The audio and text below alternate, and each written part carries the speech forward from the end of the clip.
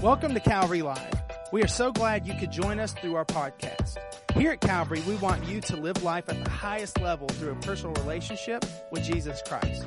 We hope today's message will be an encouragement. Well, this morning on Easter Sunday, we're going to talk about dream again. I think there's never been a more important day to do that than this day, Easter Sunday 2021. You know, just like I shared with you a moment ago, that God's plan had been moving for centuries to bring that day to pass. When Jesus Christ would be raised from the dead, when everything Satan had done to destroy you, me, our families, our hope, when God defeated him. We're thankful. We're here to celebrate that today. And you know, today is just not any day. It's Sunday. Come on, it's Sunday. It's when we get together. And this isn't just any Sunday. It is Easter Sunday. And it's not just any Easter Sunday. It's Easter Sunday 2021. Well, what's so special about Easter Sunday 2021? Well, I told you a moment ago, we haven't been able to do this for 2 years. I don't know about you, but I'm kind of excited about being here today. We've been waiting on this day. You know what Easter 2021 says to me? It says, you know what? God took the devil's biggest shot. Satan threw everything at him on the cross and thought he had won, and he's defeated. I kind of feel like the church has had a couple of big punches thrown at us in this last year. You know, we faced a pandemic.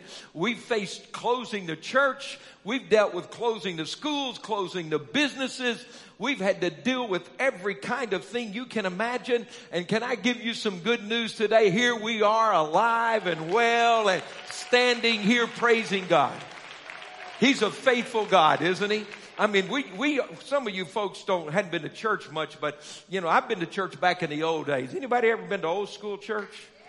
Yeah. So, some of you had never been to church. I can see that's okay. That's why we're here today. I'm excited about that.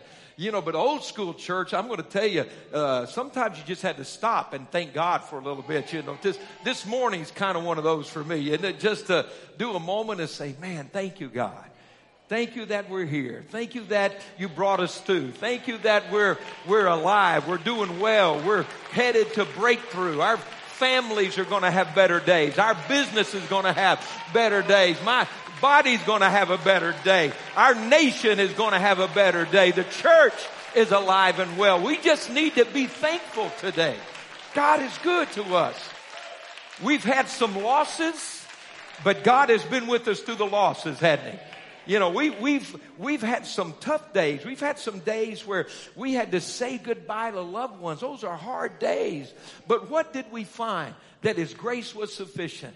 That in our weakness, His strength was made perfect. You know, it's easier to worship Him on Easter Sunday, but it's kind of hard to worship Him on that pause between Friday and Easter Sunday, you know, while we don't know what's about to happen, while we're waiting. And yet He's shown us in those days that He's God and that He's faithful. See, Easter's not just some holiday. I don't know if we understand that. It's not just about, you know, eggs and bunnies and you know, a couple of holidays and those kind of things. No, Easter Sunday is the proof for every skeptic, for every cynic, for everyone that's struggling to find their faith. It's the proof that Jesus Christ is the Son of God, that He did everything He said He would do. And what I'm thankful for today is not only did He accomplish His goal to bring salvation to anyone who receive it, it's not just something that happened.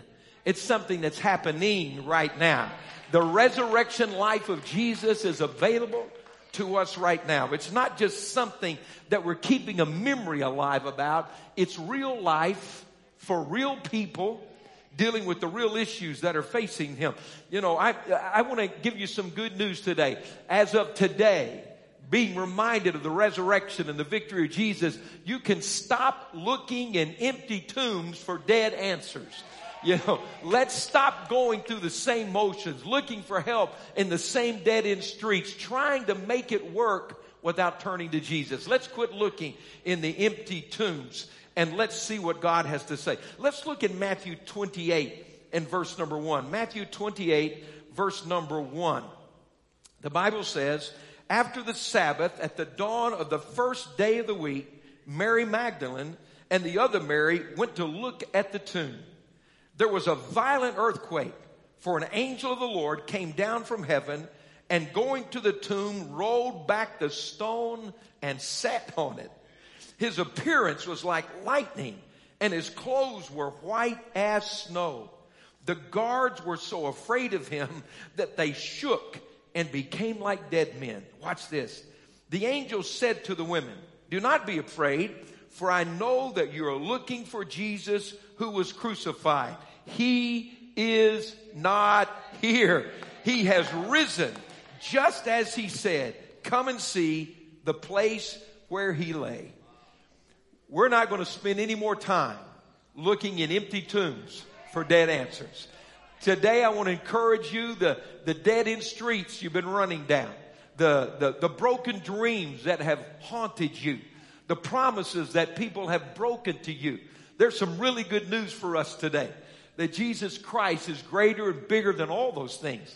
And if he could survive the cross and be raised from the dead, then there's hope for every single one of us. For us, we're celebrating today. I mean, this is, pardon the comparison, but for the church, this is the Super Bowl. You understand what I'm saying? Like, this is the big day.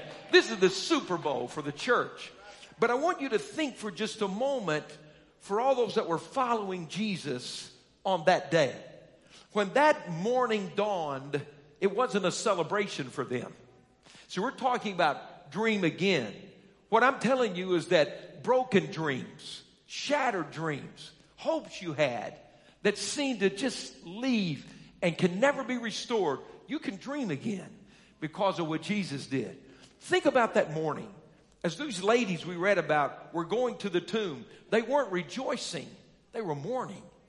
They weren't going to that tomb with any expectation. It was a hard time for them. It was probably one of the worst days of their life. For you see, just 3 days before, think about the shock of the sudden death of Jesus. He had come into Jerusalem with the triumphal entry. That whole week, the last week of his earthly life, the crowds were amazing. They would come every morning and listen to him all day long in the temple. The Bible said that he would heal the sick and miracles happened and people had hope and faith for the first time in a long time. And it came to the end of the week and there he was in the upper room with his disciples sharing a Passover meal. It was wonderful, they thought. And then they went out to the Garden of Gethsemane where he often went to pray and everything was wonderful. Here they were. It was Passover. They were celebrating. There was expectation in the city. Their dreams were huge. Their hopes were high. They were eating together. Now they were in that safe, comfortable cocoon of prayer, the Garden of Gethsemane, the familiar places with Jesus. Life was good. In the middle of that, a mob came. One of his very own, Judas, betrayed him. And they grabbed him and jerked him out of that prayer meeting, drug him to the home of the high priest, went through the mockery of a trial. Early the next morning, he's taken to Pilate, the Roman governor. Again, he's falsely accused. Pilate himself says, I can't find any fault in this man. He doesn't deserve to die. There's nothing wrong with him. You take him and follow your customs. But nothing would satisfy the hatred of that crowd until Jesus was crucified. An incredible week, a great meal, a familiar prayer meeting. In less than 18 hours, he's dead. The shock of this thing, the devastation of their dreams, everything they'd been hoping for, planning on, thinking about, dreaming about, right before their eyes. Their dream is beaten, flogged, whipped, crucified, nailed, pierced, and buried before their eyes. Dreams shattered, broken. All the hope they ever had was buried in that tomb.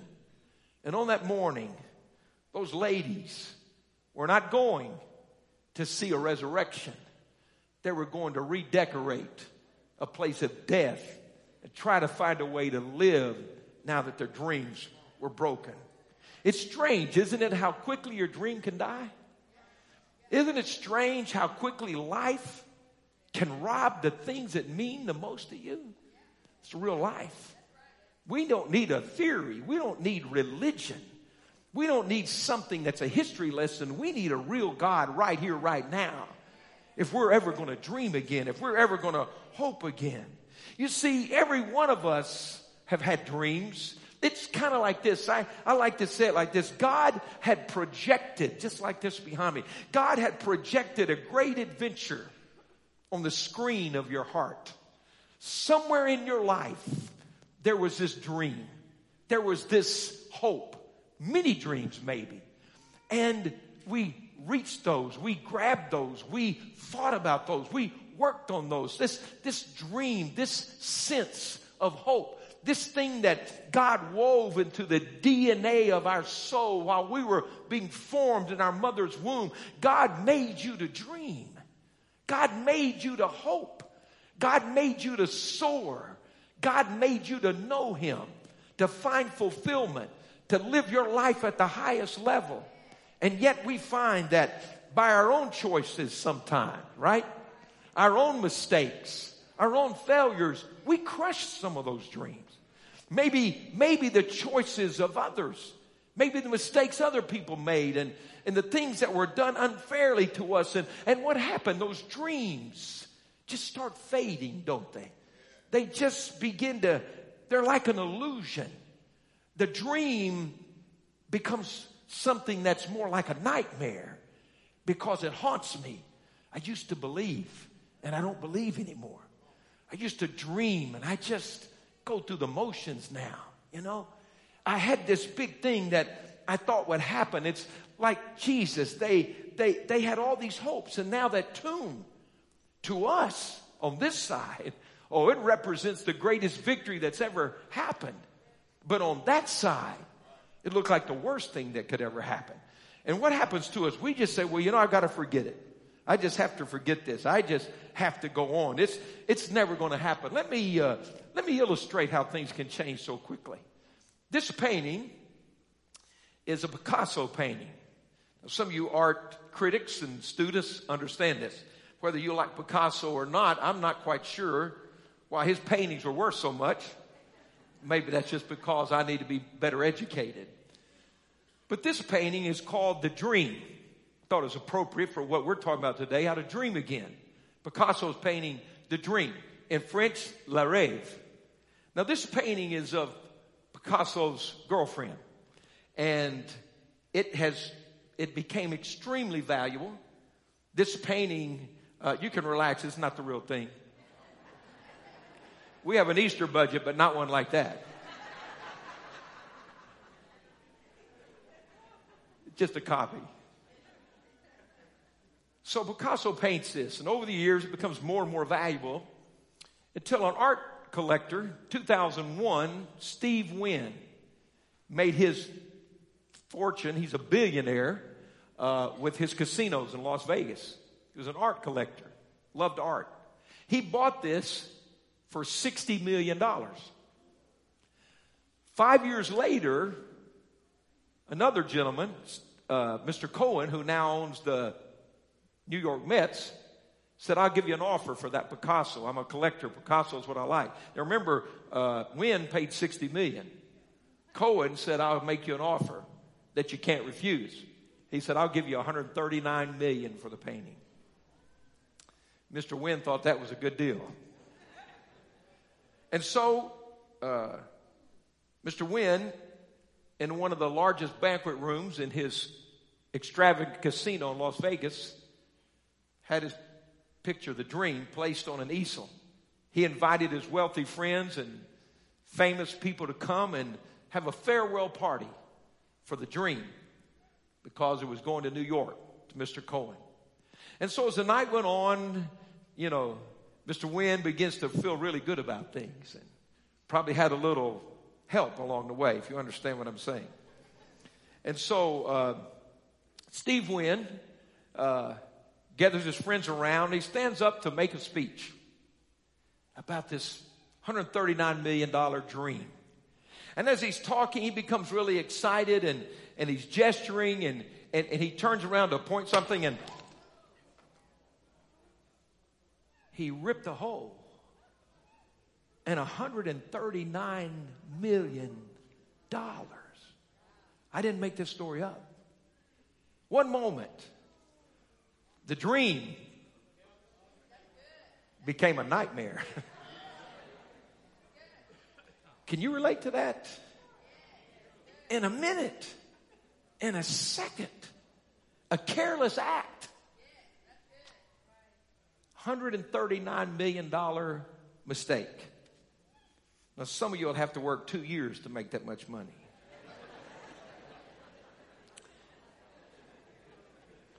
Your dream ever been crushed like that? In a moment? Have you ever felt that pain, that nausea in your gut because something you dreamed just died? Well, you're not alone.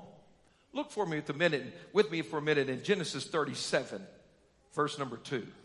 Genesis 37, 2. Do dreams ever die? Yes, they do.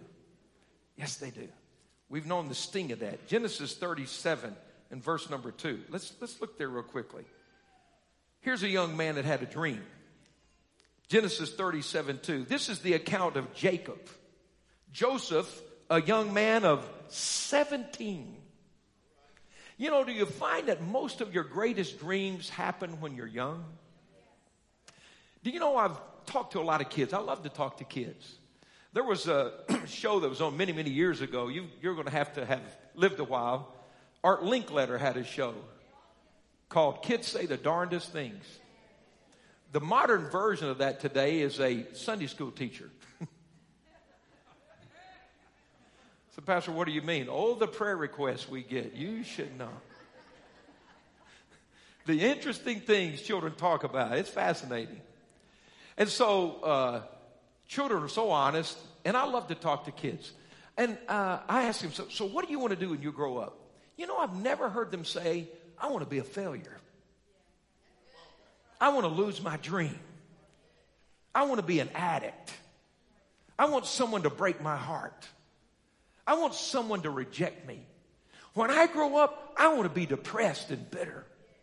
When I grow up, I want to lose all my hope. No. They have dreams. I'm telling you, it's woven in the DNA of your soul. God created you not to fall, but to soar, to find Him, to know Him, to love Him. But along the way, it seems like these dreams take a beating. How do we dream again, though? How do we ever get back to that? So here's Joseph. Look at this. A young man of 17 was tending the flocks with his brothers, the sons of Bilhah and the sons of Zilpah, his father's wives, and he brought their father a bad report on him. Not the smartest thing to do about your older brothers.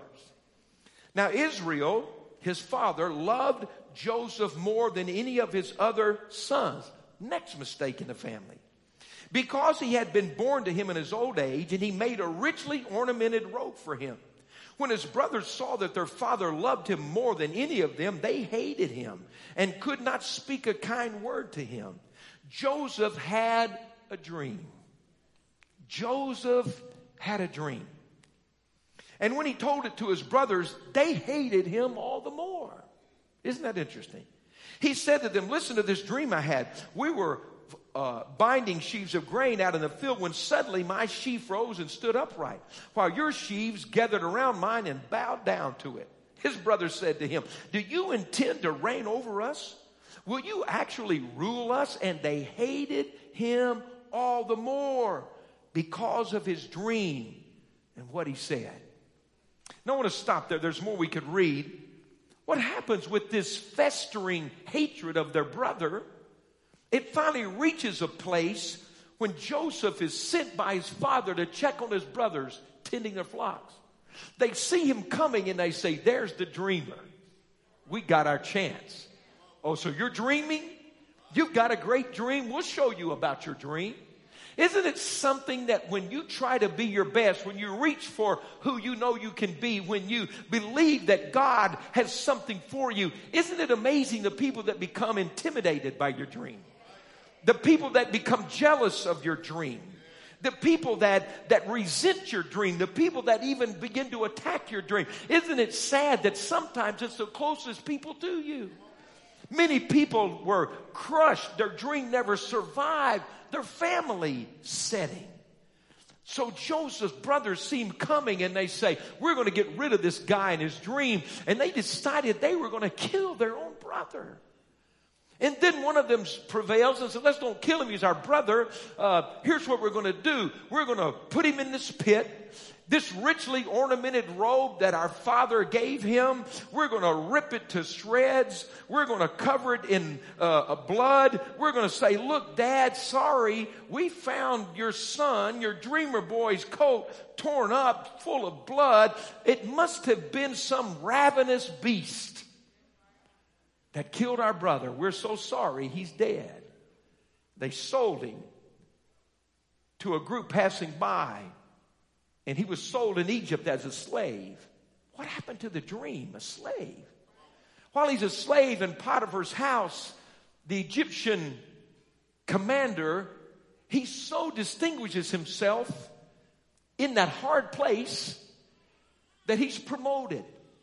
Can I tell you something? The real proof you have a dream may not be on the best day of your life. It's what you do on the worst day of your life. And then he, although faithful there, the slave owner's wife accuses him of trying to assault her, although he was innocent, and he's put in prison. And while he's in prison, he so distinguishes himself that the warden puts him over the prison. And while he's there, the cupbearer and the baker of Pharaoh, the king of Egypt, the most powerful man on earth at that time, he throws those two in prison. They have a dreams. Joseph interprets their dream. The cupbearer is restored to Pharaoh. He forgets about Joseph, but then a dream troubles Pharaoh.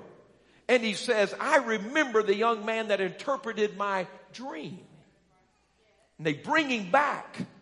And he comes before Pharaoh, and God gives him the interpretation to the dream. And the young man whose family counted him out. The young man whose family tried to destroy his dream. The young man who went through the beating and the piercing and the crushing of a dream that seemed it would never live again is now promoted second under Pharaoh. He interprets the dream. He puts a plan into action. It saves the entire Mediterranean world during a 7-year famine. And at the height of the famine, guess who shows up in Egypt? His big brothers. Remember the dream that Joseph had that like the sheaves, they would all bow down to his sheaves? Well, they did not know that Joseph was this high ruler. And they come and they bow down before him and say, Sir, can we buy food for our families? Joseph recognizes his brothers. And most of us would have taken a revenge on them. But what Joseph realizes, listen, the dream was not for his privilege, it was for his purpose. And when you begin to recognize sometimes the dream looks like it's going to die and it's never going to live again. It may be because you and I tried to accomplish the dream in our own ability. It may be the very thing we've always dreamed of doing in a person we could be, the marriage we could have, the job we could have, the family we could raise. Maybe it crumbled and died because I tried to do it. But maybe like Joseph, if we walk through a time and it seems like the dream dies, but we give that dream to God. We give up on our ability. We go through the agony of losing the big things in our life. And our coat that used to remind us of our high position is a tattered piece of bloody cloth reminding us every day my dream is broken. But I have good news for you today. That if you will give that broken dream and that broken heart and that cry, that distress to God, God has a way of taking the dreams that people have broken and not only bringing them back, but resurrecting them. I've got another portrait here of the dream that I want to show you for a moment today. You see, this one was marred and destroyed, but something happened along the way. Mr. Wynn decided he had lost his money and lost his dream, but he so had admired this portrait that he began to think, is there any way to restore this thing? And he found an art restorationist. And the man began to take this, and it took him 5 years. He researched and found the very cotton that the canvas was made of, that the painting was painted upon. And microscopically, he began to weave it back together, weave it back together, weave it back together. And when it was restored, you couldn't tell it ever happened. He painstakingly painted the place that had been destroyed. And the painting, the dream, the $139 million dream that had died in a moment had been restored. But that's probably the end of the story. But Mr. Cohen heard about the restored painting. The dream had been restored. And he called Mr. Wynn and he said, I'm still interested in the painting. He said, well, it's been destroyed. He said, I know it has, but it's been restored. And he said, I offered you $139 million for it. Now I'm going to offer you $155 million for it. And he said, I don't understand why you're going to give me more than what it was worth before it happened. He said, because it's worth more to me now because I know what it's been through. I'm going to tell you something today. The devil thought he could destroy you by killing your dream. But the good news for you today is that God is a restoring God, a healing God, a God who will take the devil's biggest blow on your life and work on you and work on you and work on you and heal you and restore you. And I want to tell you something today. What the devil thought would kill you, ruin you, rob you, end you, when God puts you back together, you're worth more now than you were before the devil ever touched your life. He should have left you alone. He should have stayed away from you, because now you have a testimony.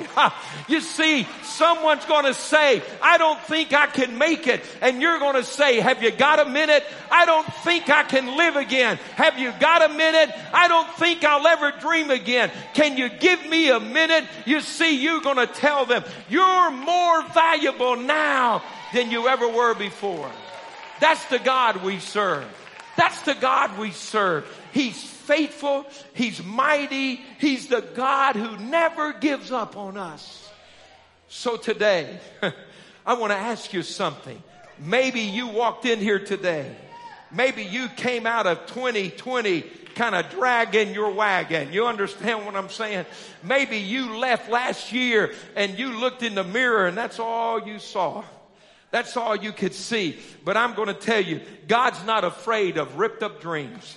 God's not intimidated by the things that wound us and rip us. And I want you to know that you're more valuable now. You see, Joseph went in as a kid and the dream was restored to a man. He went in as a dreamer and he came out with a man that knew how to make that dream happen. See, what happened to him during that time matured him and grew him and perfected him and strengthened him, so that when the dream was restored, so that when he dreamed again, he didn't take revenge on his brothers. He didn't grab the moment and try to make the dream happen in his own ability. He said, God, if you brought me through, I'm going to trust you. I'm going to let you do it your way. I'm going to let you do it that way. You see, the Bible says, had the devil known what the cross was going to do, had the devil known what the resurrection was going to do, he would have never crucified Jesus. Paul in his letter to the Corinthians says the powers of hell that raged at Jesus in their blind hatred nailed him to the cross. Had they known, they would have left him alone. Colossians 2 says, by the cross, he made a public spectacle of the devil, openly defeating him, disarming him of all of his weapons. And I want to tell you something today. No matter how far you've fallen, no matter how hard the shame, the disappointment, the grief, the despair, no matter how intense your failure may be, when you come to Jesus, when you say, Lord, all I got is a broken, torn up mess. All I have is a reject. All I have is something no one else cares about. God will restore you. God will not just put the pieces back together again. God will make it better than it ever was in the beginning. That's the miracle of God. Better than it was. What happens to the piece of work, the artwork, the masterpiece? He said, oh, I know the story behind it now. It's more valuable to me than it ever was. I know what it's been through. Today, I want to tell you something. Everything in life that you counted on may have fallen away. Promises may have been broken. Trust you had in people, they betrayed you. Jesus knew what that was like. Maybe the things you'd counted on had really, they're just not there. You know, I think that, to be honest, sometimes people get hurt in church. But can I tell you something? Jesus loves the church. And Jesus will heal those places, those broken places, and give you another opportunity. He's a faithful God. I want to pray with you today because I believe God brought us to this moment on this Easter Sunday to remind us vividly, you can dream again. You can believe again. You can love again. You can live again. It's not just a pipe dream. Are you with me? It's not just a wish. It's not just good luck. It was paid for by Jesus Christ on the cross. This miracle to dream again is not cheap. It costs him everything. This miracle to dream again doesn't happen any other way but through the grace and the goodness of Jesus Christ. I want our worship team to come join me here. And I'd like to ask everybody that's with me today, would you just bow your head right where you are? I want you to have a moment with you and the Lord Jesus Christ. I want you to shut yourself in with him just like it's you and him only here today.